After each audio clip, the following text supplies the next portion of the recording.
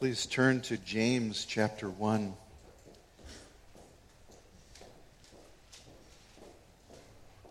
James chapter 1. Martin Luther once talked about his approach to reading the Scriptures, and it captivated me all week long. I was reminded of this quote after I had studied all week, but I was in the throes of the quote without remembering the quote at the beginning of the week. We're in James chapter 1, verse 18. And this is what Luther said, quote, "Pause at any verse of Scripture that you choose and shake it, every bough of it, that if possible some fruit at least may drop down to us. And if this mode appears somewhat difficult at first and no thought suggests itself immediately, yet persevere and try another and another bough. If your soul really hungers, the Spirit of God will not send you away empty. You shall at length find in one, and that perhaps a short verse of Scripture, such an abundance of delicious fruit that you will gladly seat yourself under its shade and abide there as under a tree laden with fruit." So I sat under the tree of James 1:18 all week. It reads, "In the exercise of his will, he brought us forth by the word of truth, so that we would be a kind of first fruits among his creatures." Let's pray. Father, we thank you for your Holy Spirit, for his work of illuminating your word and helping us to see how rich and how full it truly is. We thank you that we have this holy Bible, your self-revelation, because it truly is a revelation of who you are.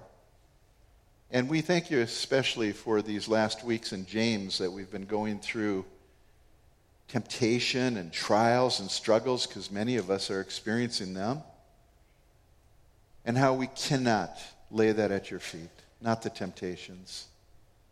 The testings for approval we will gladly give to you as you enable us by your power and your grace to stand up to the testings and end up approved.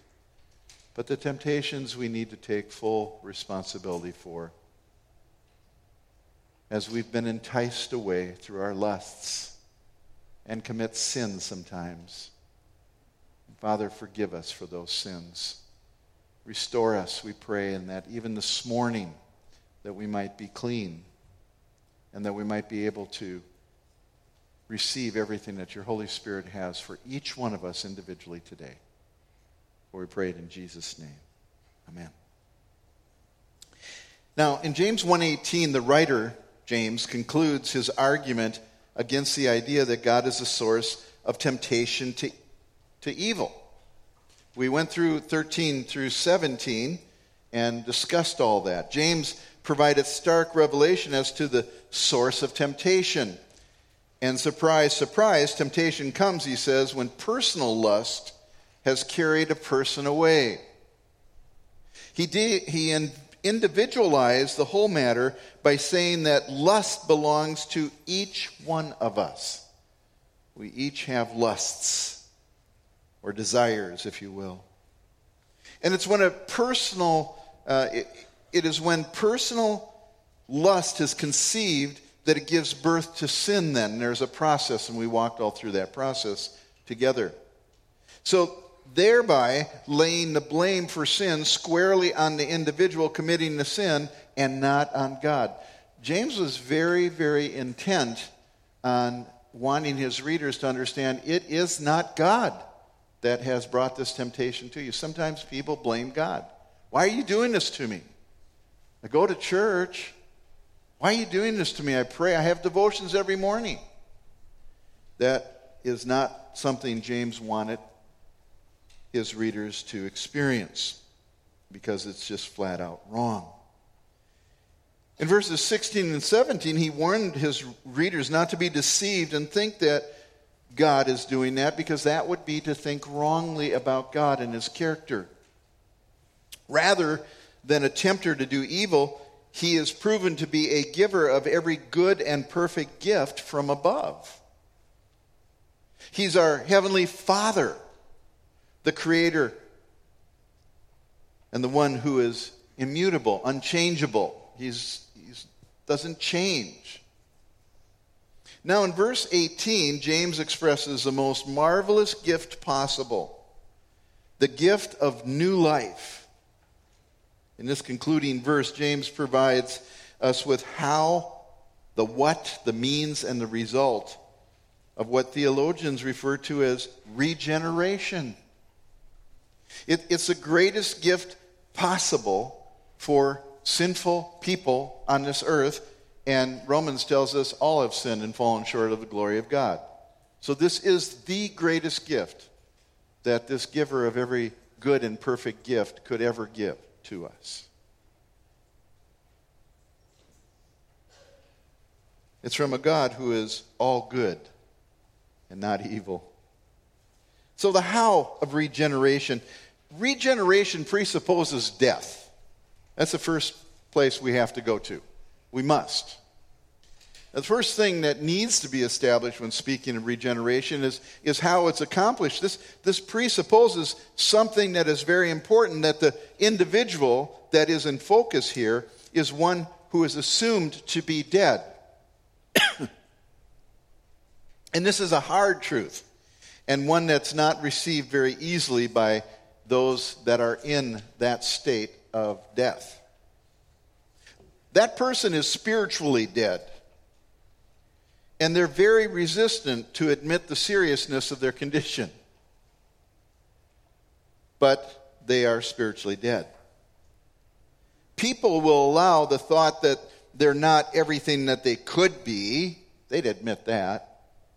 Some will even confess that they can be unkind sometimes, or inconsiderate, maybe dishonest every once in a while, even a little crazy. But dead? No way. That's too far. That's beyond the pale to admit that they're dead. Dead men walking. Alive physically, but dead spiritually. What does it mean? What does it look like? Well, the state of death is evidenced in life when there is resistance towards religion, or the things of God, if you will. Their hands don't serve others. They don't walk in the ways of God. Their mouths never pray. Their eyes are blind to the beauty of the gospel, and their ears are utterly deaf to God's word. If you've talked to your relatives and friends and workmates, if you will, about spiritual things, you know exactly what I'm talking about. As Isaiah described Israel at one point in her history, the whole head is sick. The whole heart is faint. From the sole of the foot even to the head, there is nothing sound in it. Only bruises and welts and raw wounds, not pressed out or bandaged, nor softened with oil. That was a picture of Israel worshiping idols and turning their back on the living Creator God, their God. And Isaiah said their whole head is sick, meaning their whole person, their whole individual is sick. Now the book of Romans talks about this. It describes this perennial state of death, and what David wrote about in Psalm 51:5. David said, "Behold, I was brought forth," born. "I was brought forth in iniquity, and sin in my mother's, and in sin my mother conceived me." So he goes even before the conception, or before the birth, and says, "I was conceived in sin." Paul says in Romans, there is none righteous, not even one. There's none who understands. There is none who seeks for God, because all have turned aside, and together they've become useless. Just think of that word for a second. useless. When I think of useless, I think what God created human beings to be, they have become useless to that end. There's none who does good. There is not even one. Their throat is an open grave. And with their tongues they keep deceiving. The poison of asps is under their lips, whose mouth is full of cursings and bitterness. Their feet are swift to shed blood. Destruction and misery are in their paths, and the path of peace they have not known. There is no fear of God before their eyes. That is a picture of one who is spiritually dead. And you can see why the spiritually dead one would say, no way, I'm better than that. I might fail in some areas, but I'm not that. But the Word of God, which is true, says, you most certainly are. And you were conceived in sin and born in iniquity. Not a very nice picture. As a result, this death is seen as they're suppressing that truth in unrighteousness. You see, the unregenerate person really does know deep down in their heart that they are dead in trespasses and sins. But when you bring this kind of truth to them, because of their deadness, they suppress or hold down the truth in unrighteousness and go their merry way and continue to sin. Possibly the greatest text showing the need for regeneration or rebirth is seen in Ephesians 2, verses 1 and then 4 and 5. It says there that Paul is talking to the Ephesian believers, telling them before they were regenerate, he says, and you were dead in your trespasses and sins, but God, being rich in mercy, because of his great love with which he loved us, even when we were dead in our transgressions, made us alive together with Christ. By grace you have been saved. Unmerited favor. Nothing we could do.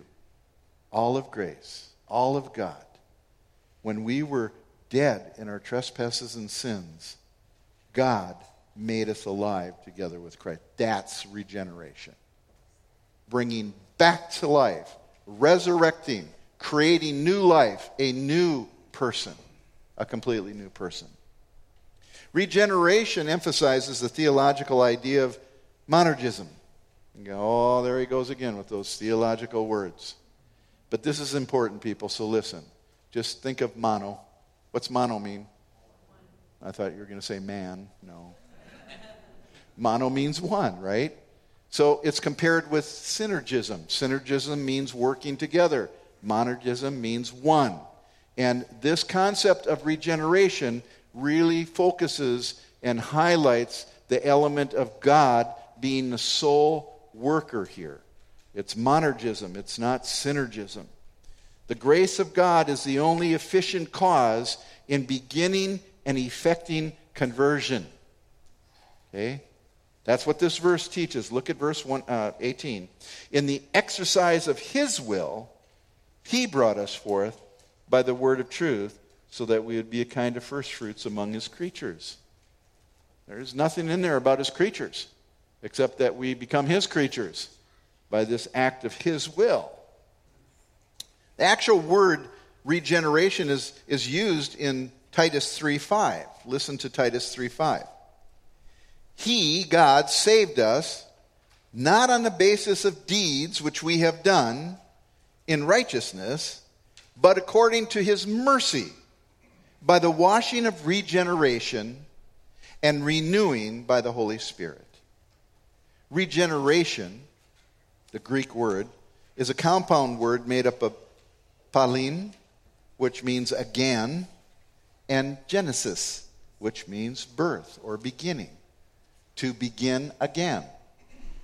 I don't know, have you messed up your life? Would you like a do-over? then yield yourself to Jesus Christ, the Lord and Savior. I did that well over 40 years ago. Believe me, I messed my life up royally. And believe me, he regenerated me. For these last 40 plus years, I've been living a completely new life. That old guy is dead. God said he was dead in trespasses and sins. But behold, I'm new. The old things are passed away. Behold, all things have become new. That's regeneration. Regeneration means giving new life. It is the spiritual counterpart to human reproduction in the physical realm. Human generation produces human life. Spiritual regeneration produces spiritual life. Prior to regeneration, the person may be alive physically, but dead to everything that's spiritual. Jesus talked with Nicodemus in John chapter 3, and you can probably turn there. I think this is worth taking a quick look at. John chapter 3, beginning in verse 3 and going to verse 8. Let me read it. Jesus answered and said to Nicodemus, "Truly, truly, I say to you, unless one is born again, he cannot see the kingdom of God." Unless one is regenerate, he cannot see the kingdom of God. Nicodemus said to him, "How on earth can this be? How can a man be born when he's old?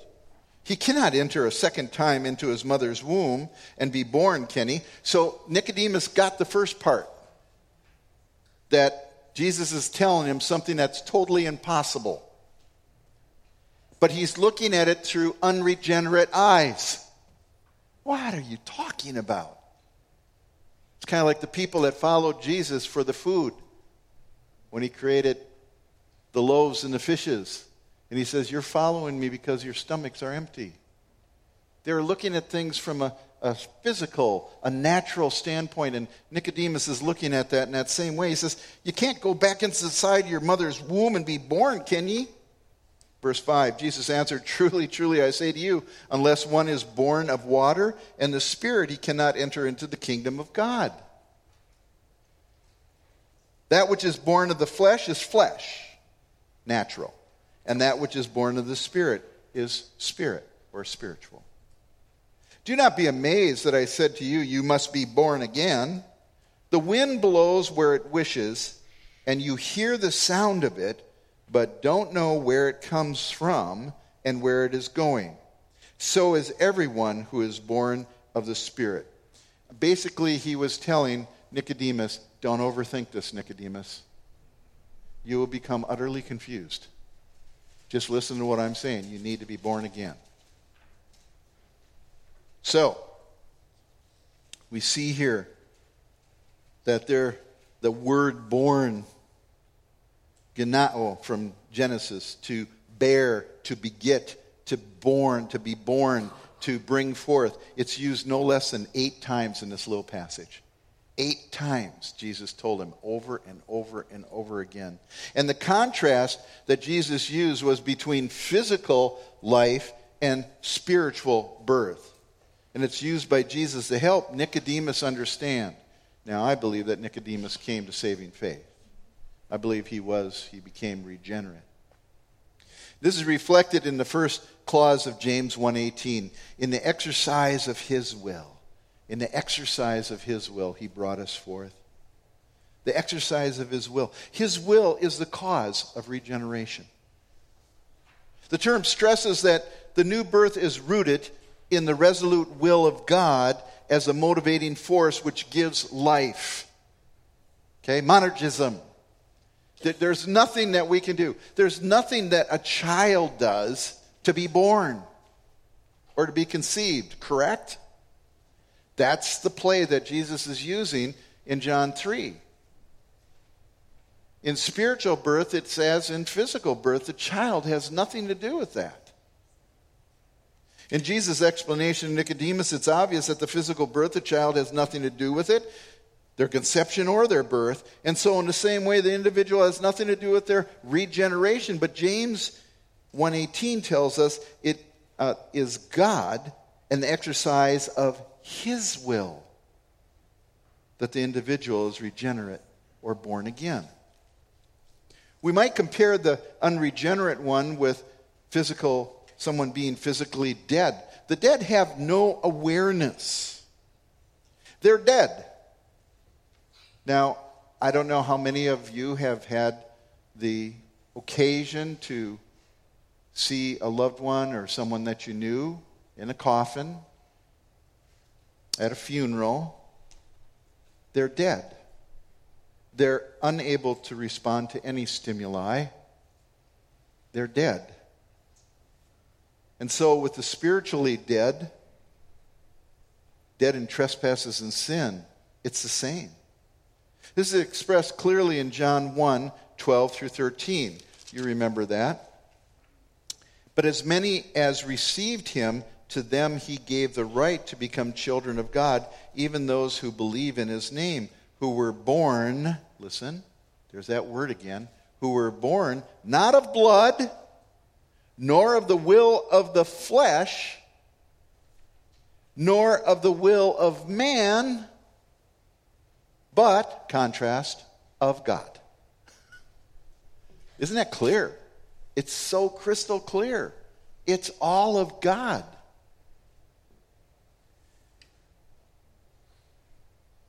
James 1:18 says, it is God's sovereign and uninfluenced will. I love that phrase, uninfluenced will.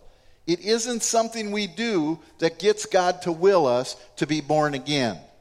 It's uninfluenced. It's his will and his alone to regenerate a person.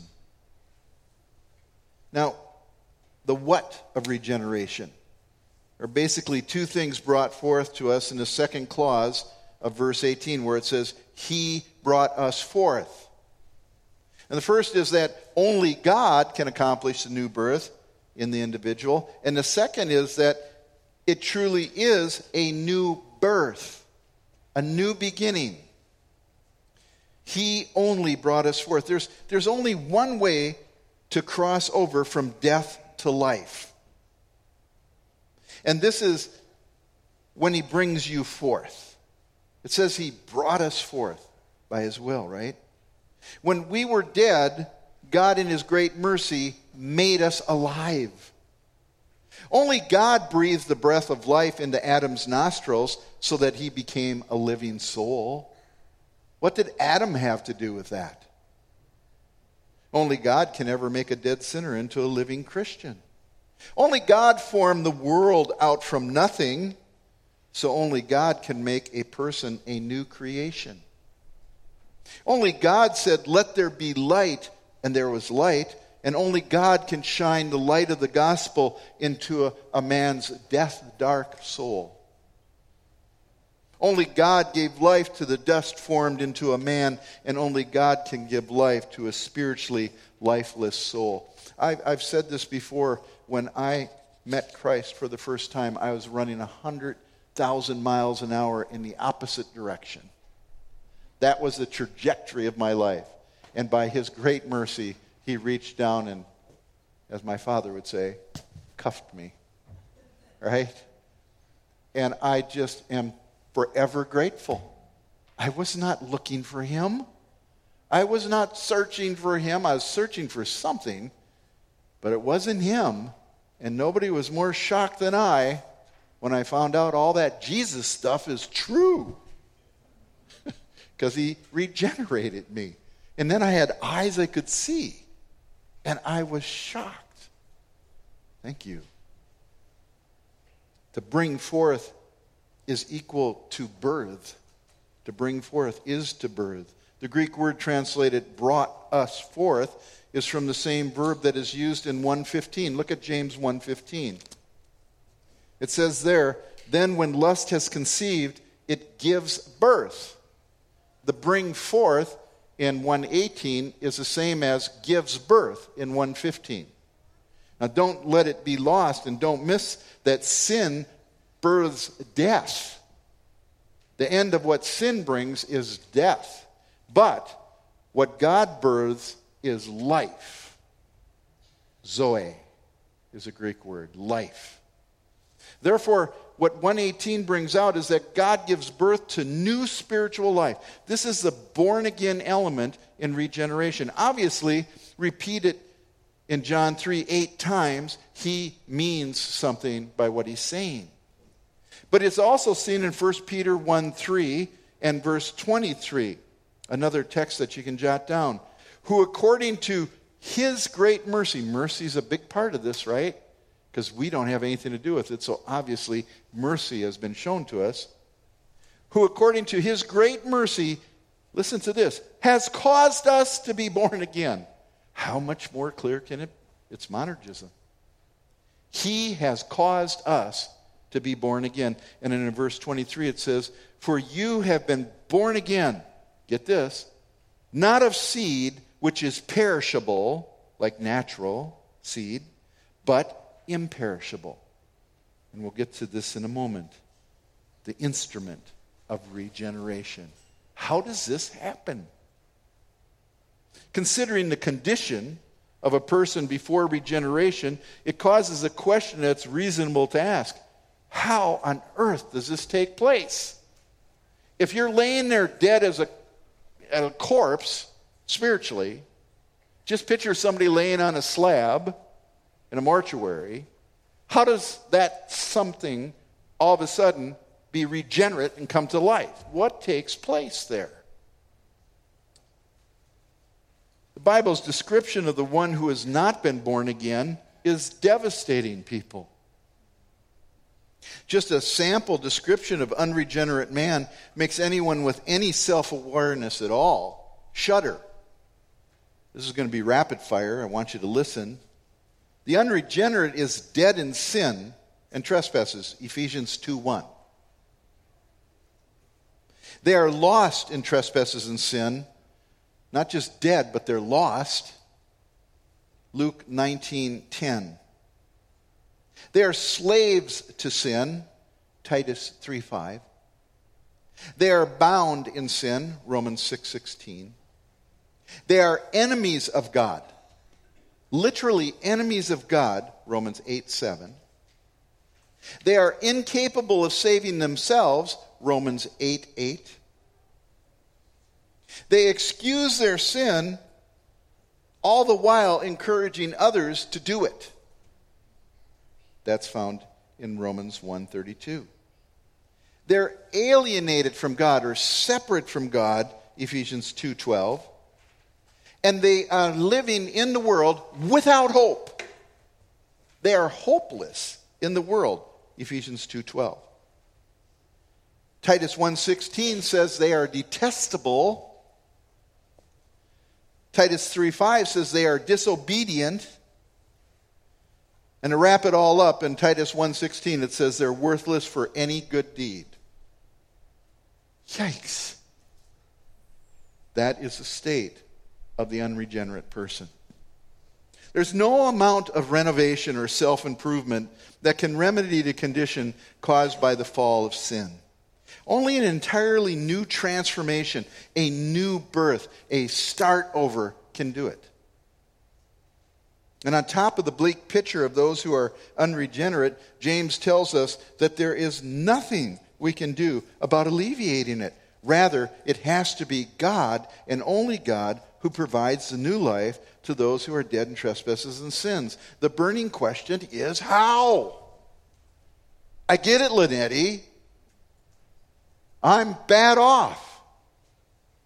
Without God, I'm hopeless in this world. I'm a corpse. I'm dead. Well, James gives us the answer of how this takes place. Regeneration takes place by the word of truth. By the word of truth. Look at 118. In the exercise of his will, he brought us forth. He gave us that new birth. How? By the word of truth. Very clear. The word of truth is another way of saying the gospel in a restrictive sense. In Ephesians 1:13, we have any confusion removed because it says this, quote, and you also were included in Christ when you heard the word of truth. That's what we're looking at, the word of truth, right? And then, just so we don't misunderstand, Paul writes, the gospel of your salvation right after that. The word of truth, the gospel of your salvation. And the phrase is also identified with the gospel in Colossians 1:5. Quote, because of the hope laid up for you in heaven, of which you previously heard in the word of truth. And then Paul adds right after that, the gospel. The word of truth, in a more general sense, means the entirety of the Bible. Colossians 1:5 shows that the word of truth actually contains even information about the hope that's laid up for believers in heaven. So it's everything that's within here, but in a restrictive sense, it's the message, the good news, the gospel, which is quite simply this. We are dead in trespasses and sins. We are born that way. And short of God regenerating us through the gospel, which is the power of God unto salvation, we will not experience heaven. It's very, very simple. The word of truth. In Timothy, Paul was his spiritual father. Paul urged him in his ministry, saying, present yourself approved to God as a workman who does not need to be ashamed, because you accurately handle the word of truth. That's not just speaking about the gospel. That is the entire scriptures. And Paul encouraged him, be a good workman, approved workman of God with the scriptures. The instrument of regeneration, the word of truth. Years ago I heard this phrase, and I've never forgotten it. I tried to look it up, and they credit it with everybody. So I don't know who actually first said this, but there are only two things eternal in this life: the word of God and the souls of people.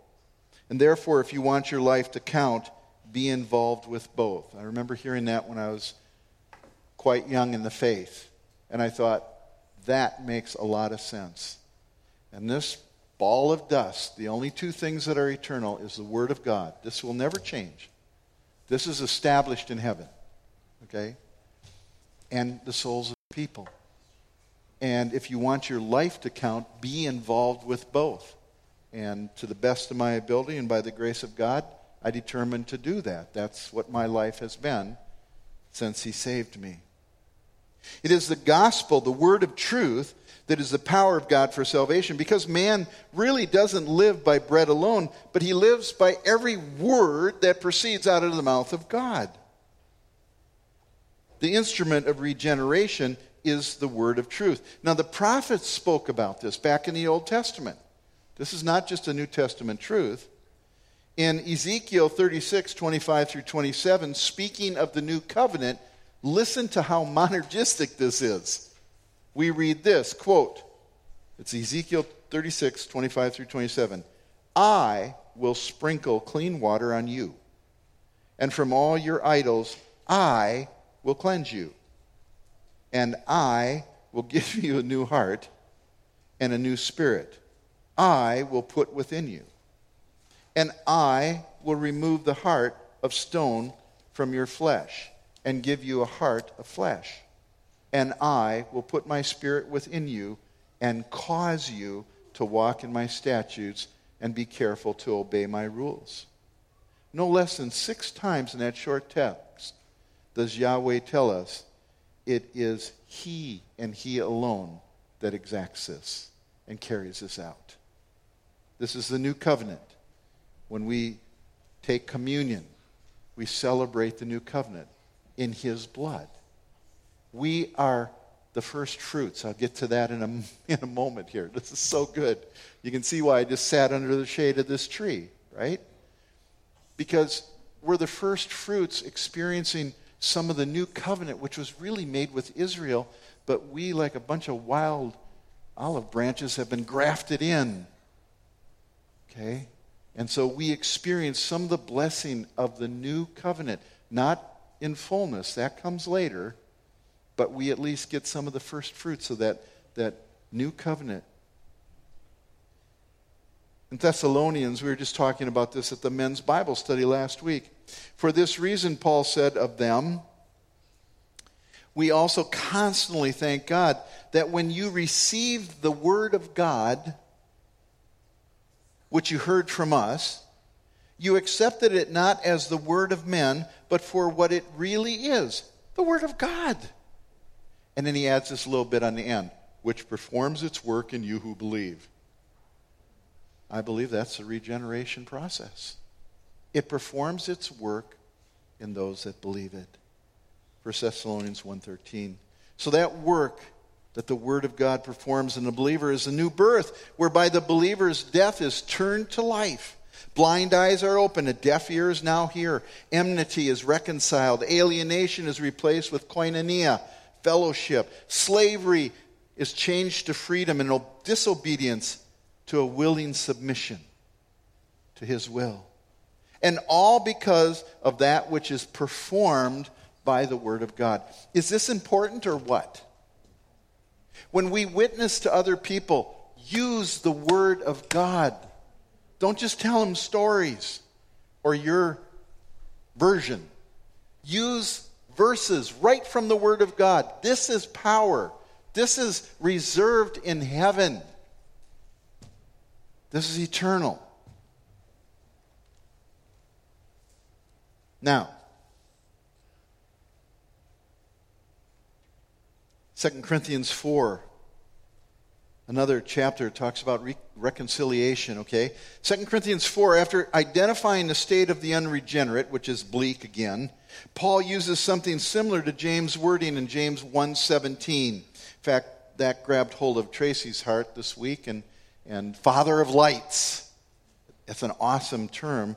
And in 2 Corinthians, Paul is kind of grabbing hold of that thought, Father of Lights, because he says, for God, who said, let light shine out of darkness, going all the way back to creation, has shone in our hearts to give the light of the knowledge of the glory of God in the face of Jesus Christ.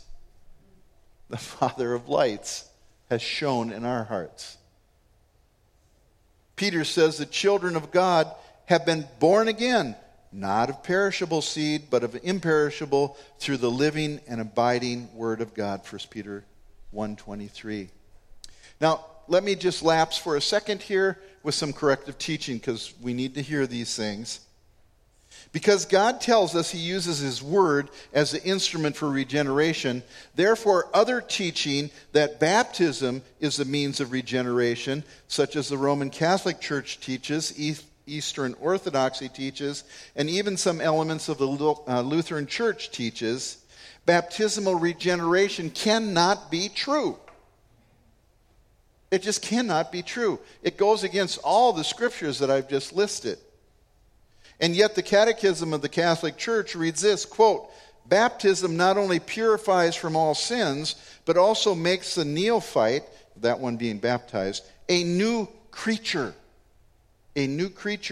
and an adopted son of God who has become a partaker of the divine nature, members of Christ and co-heirs with Him, and the temple of the Holy Spirit. I think they have things mixed up a bit. They're talking about regeneration. They do admit to original sin, but they say baptism is what deals with that. Water baptism, people. The Anglican Book of Common Prayers even cites this, quote, we thank you, Father, for the water of baptism. In it we are buried with Christ in His death. By it we share in His resurrection. Listen to this. Through it we are reborn by the Holy Spirit. No.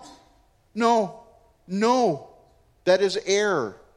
It is false teaching. And it gives a false sense of security. Of course, they are basing their error on the misinterpretation of John 3:5, which we read. I want you to listen to this. Truly, truly, I say to you, Jesus talking to Nicodemus, unless one is born of water and of the Spirit, he cannot enter the kingdom of God. But the phrase born of water doesn't refer to baptism. In the rest of John 3, he doesn't mention baptism at all. And yet in other junctures he talks of baptism. He was baptized himself. But if baptism were necessary for rebirth, Jesus would have obviously done some teaching on it and commanded that we all be baptized. He never did. The Old Testament uses the symbolism of water and spirit to illustrate spiritual cleansing and renewal, but never for baptism by water. Did you catch that? I want to say it again. The Old Testament uses symbolism of water and spirit to illustrate something totally different than baptism. It's never related to water baptism. It is related to cleansing and renewal spiritually. In Ezekiel 36, the prophet's prophecy of the new covenant where sprinkling of clean water is linked with cleansing, a new heart, a new spirit, and how God will put his spirit within. Doesn't say anything about the rite of baptism. There's just no correlation between the illustrations in the Old Testament and water baptism. That is a man-made construct. And it has deceived millions of people. Millions of people. Somebody's praying for me because I kept a lid on my temper there. I simmer inside when I think of that and the deception. Well, the result of regeneration, this is good stuff here. So that, that's a purpose clause, because, so that we would be a kind of first fruits among his creatures.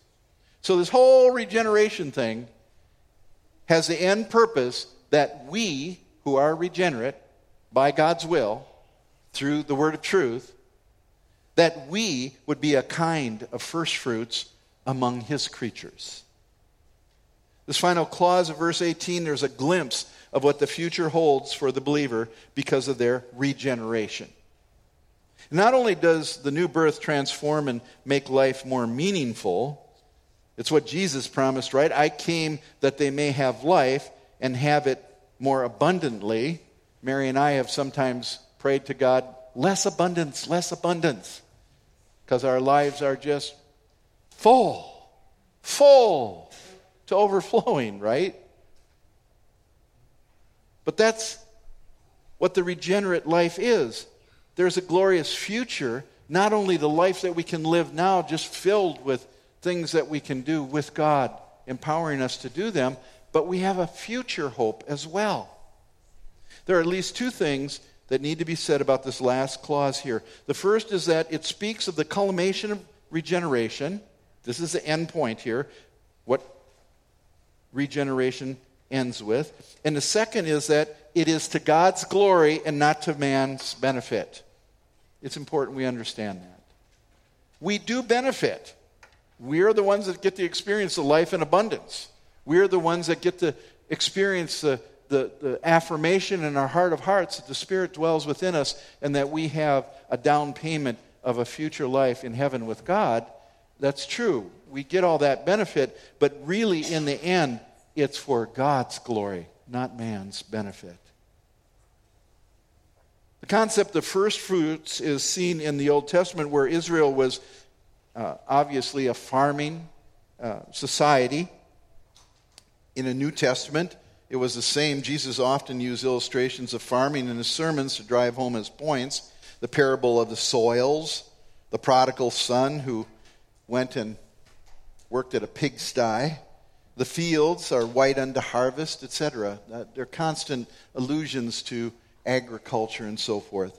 And in the Old Testament, the Hebrew words translated first fruits refer either to the portion of the crop that is the first to be ripe, that's one meaning, but also the part that is the best, because it doesn't just necessarily refer to crops. It can refer to livestock as well. It can refer to things in your possession that you have, the very best of. Numbers 18:12 through 13 shows both aspects where Yahweh designated the first fruits as the priest's portion. They're offered to God, but God says, give them to the priests. Quote, all the best of the fresh oil. So there you have oil. The best of the fresh oil is a first fruit. And all the best of fresh wine. That's, of course, grape juice, right? Okay. And of the grain, the first fruits of those which they give to the Lord, I give them to you, he says to the priests. The first ripe fruits, now we're getting to what we usually think of as first fruits, the first ripe fruits of all that is in their land, which they bring to the Lord, shall be yours. So the first fruits were given over to the priests. In the New Testament, Paul uses a metaphor of first fruits to speak of the relationship between the resurrection of Christ to the resurrection of the dead. Look at 1 Corinthians chapter 15 real quickly with me.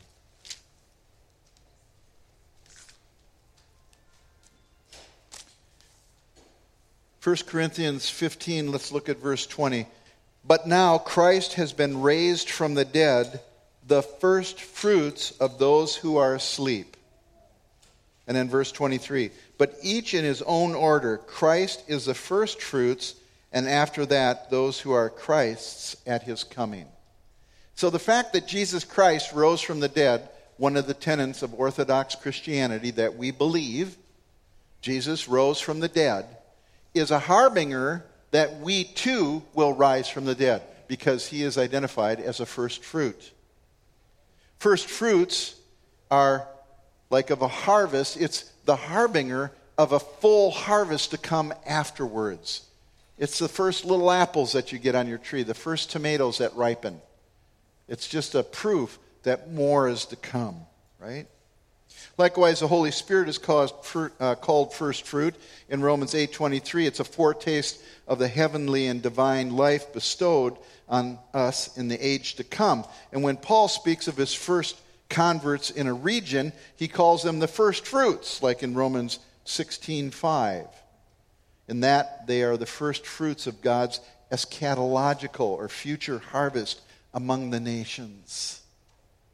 The Taliabo are the first fruits of that area of Indonesia that is unreached.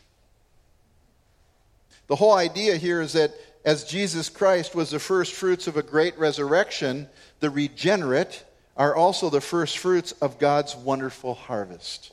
You are. And it's God's harvest, not yours. That's why I say it's to his glory.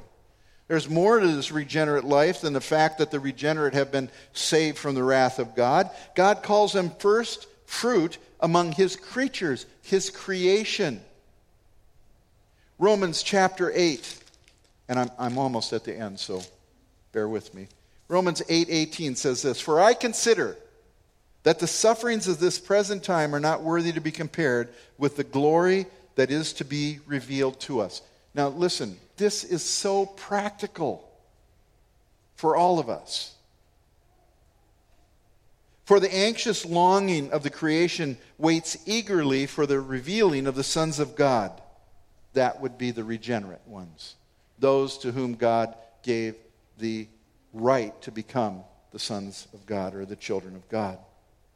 Verse 20, For the creation was subjected to futility, not willingly, but because of him who subjected it, in hope that the creation itself will be set free from its slavery to corruption into the freedom of the glory of the children of God. Talk about ecology. Talk about the unity of what God has created. Do you realize that our regenerate state is linked to the renewing of the heavens and the earth? People, what are we a part of? Verse 22, For we know the whole creation groans and suffers the pains of childbirth together until now. And not only this, but also we ourselves, having the first fruits of the Spirit, there it is, even we ourselves groan within ourselves, don't we? Waiting eagerly for our adoption as sons, the redemption of our body. We get rid of this mortal and put on immortality. For in hope we have been saved, but hope that is seen is not hope. For who hopes for what they have already seen? But if we hope for what we do not see, with perseverance we wait eagerly for it. This whole idea is a foretaste of the heavenly that God has given to us. as his children. In closing, I want to give you just a short list that you can use as a checklist, because I want you to be regenerate. I want you to be regenerate. And only God can do it according to his will through his word. But if you are regenerate, your life will be marked by these characteristics. Okay? Take them down. They're also called the tests of life in 1 John. The regenerate person will keep his commandments.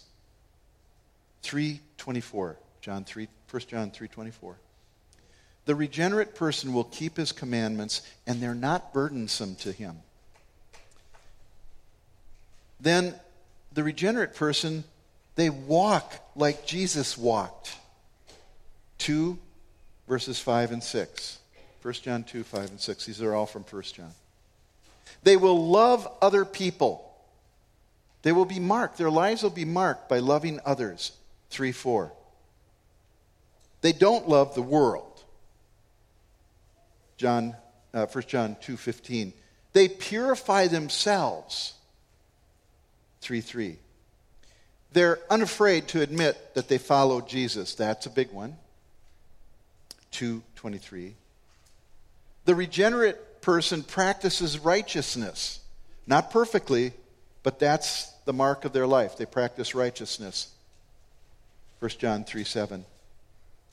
They sin. Sin no longer defines their life. It's not the characteristic of their life that they're sinners. Do they sin? Yes, we all sin. But in 1 John 1:9 it says, if we confess our sins, he's faithful and just to forgive us sins and cleanse us from all unrighteousness. So we have a way to deal with those lingering sins that we commit. But sin isn't the main mark of our life. Righteousness is. And you find that in 3:6. The regenerate is indwelt by the Holy Spirit. 1 John 4:13. And get this. He believes Jesus is Messiah or the Christ. 1 John 5:1. And he overcomes the world. He has victory over things of the world. 1 John 5:4. And the regenerate one is able to discern the truth from error. They know right from wrong. They know right from wrong. And that's 1 John 4:6. You look at the world today, my friend, and you say, this is crazy. Are you serious? They just called white black and black white. Now, I'm not talking about white supremacy here. But they're doing that, right? And you say, this is insanity. Yes, it is. But do we expect anything less from unregenerate people? And there are a lot of unregenerate people that are in positions of leadership, not just in this country, but in all the nations of the world. The entire world lies in the hands of the evil one, right? Until Jesus comes back. Now, the only reason I gave you that checklist is to just examine your own heart, because we can deceive ourselves, especially if we're dead in trespasses and sins. We will push back against not being regenerate. We will fight against that. But pray that God will have mercy on your soul if you don't see these marks in your life. You will not be perfect. That's not talking perfection. This is the trajectory of your life. This is the new person that you become in Christ Jesus. So James, just in closing, by defending the character of God, that he is good and does not tempt to evil, has provided us with one of the sweetest teachings in all the New Testament, the doctrine of regeneration. And the teaching that all must be born again. And the only question that remains is, are you? Are you? And I can't answer that for you. But I'd be willing to talk to you about it if you have questions. Let's pray. Thank you, dear Father, for the doctrine of regeneration, the new birth, the start over.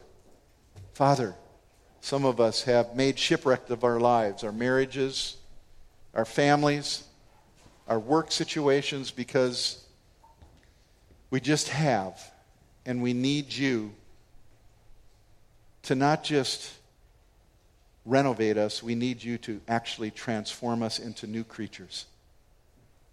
And that's exactly what you say happens when we become new creatures in Christ. The old is passed away, done with. And behold, all things become new. Oh Lord, may it be so in the lives of the folks listening right now, whether online or here in the church. And Father, those of us that know the regeneration of the Spirit of God in our lives, may we rejoice as we've never rejoiced before, and may we eagerly await the return of Jesus, which is very, very close. For we pray this in Jesus' name. Amen.